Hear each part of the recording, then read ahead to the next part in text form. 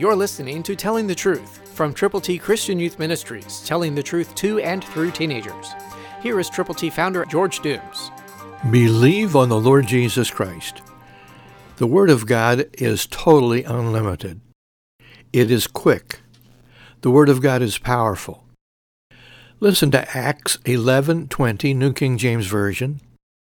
But some of the men were from Cyprus and Cyrene, who when they had come to Antioch spoke to the Hellenists, preaching the Lord Jesus. That was unprecedented, it was unexpected, but it's what God chose to do. Wow.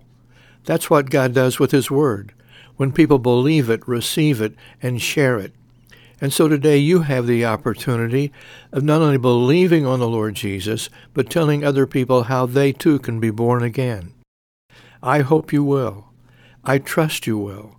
I pray that this will be your day to share God's good news with someone you care about. Someone needs to know how to get to heaven. And if you know how to tell them, do it. Don't hold back, but share the inspired Word of God with an individual for whom you are concerned, and let them know how much God loves them, what He wants to do with them and for them and through them, and know that He will use you if you are willing. Christ through you can change the world.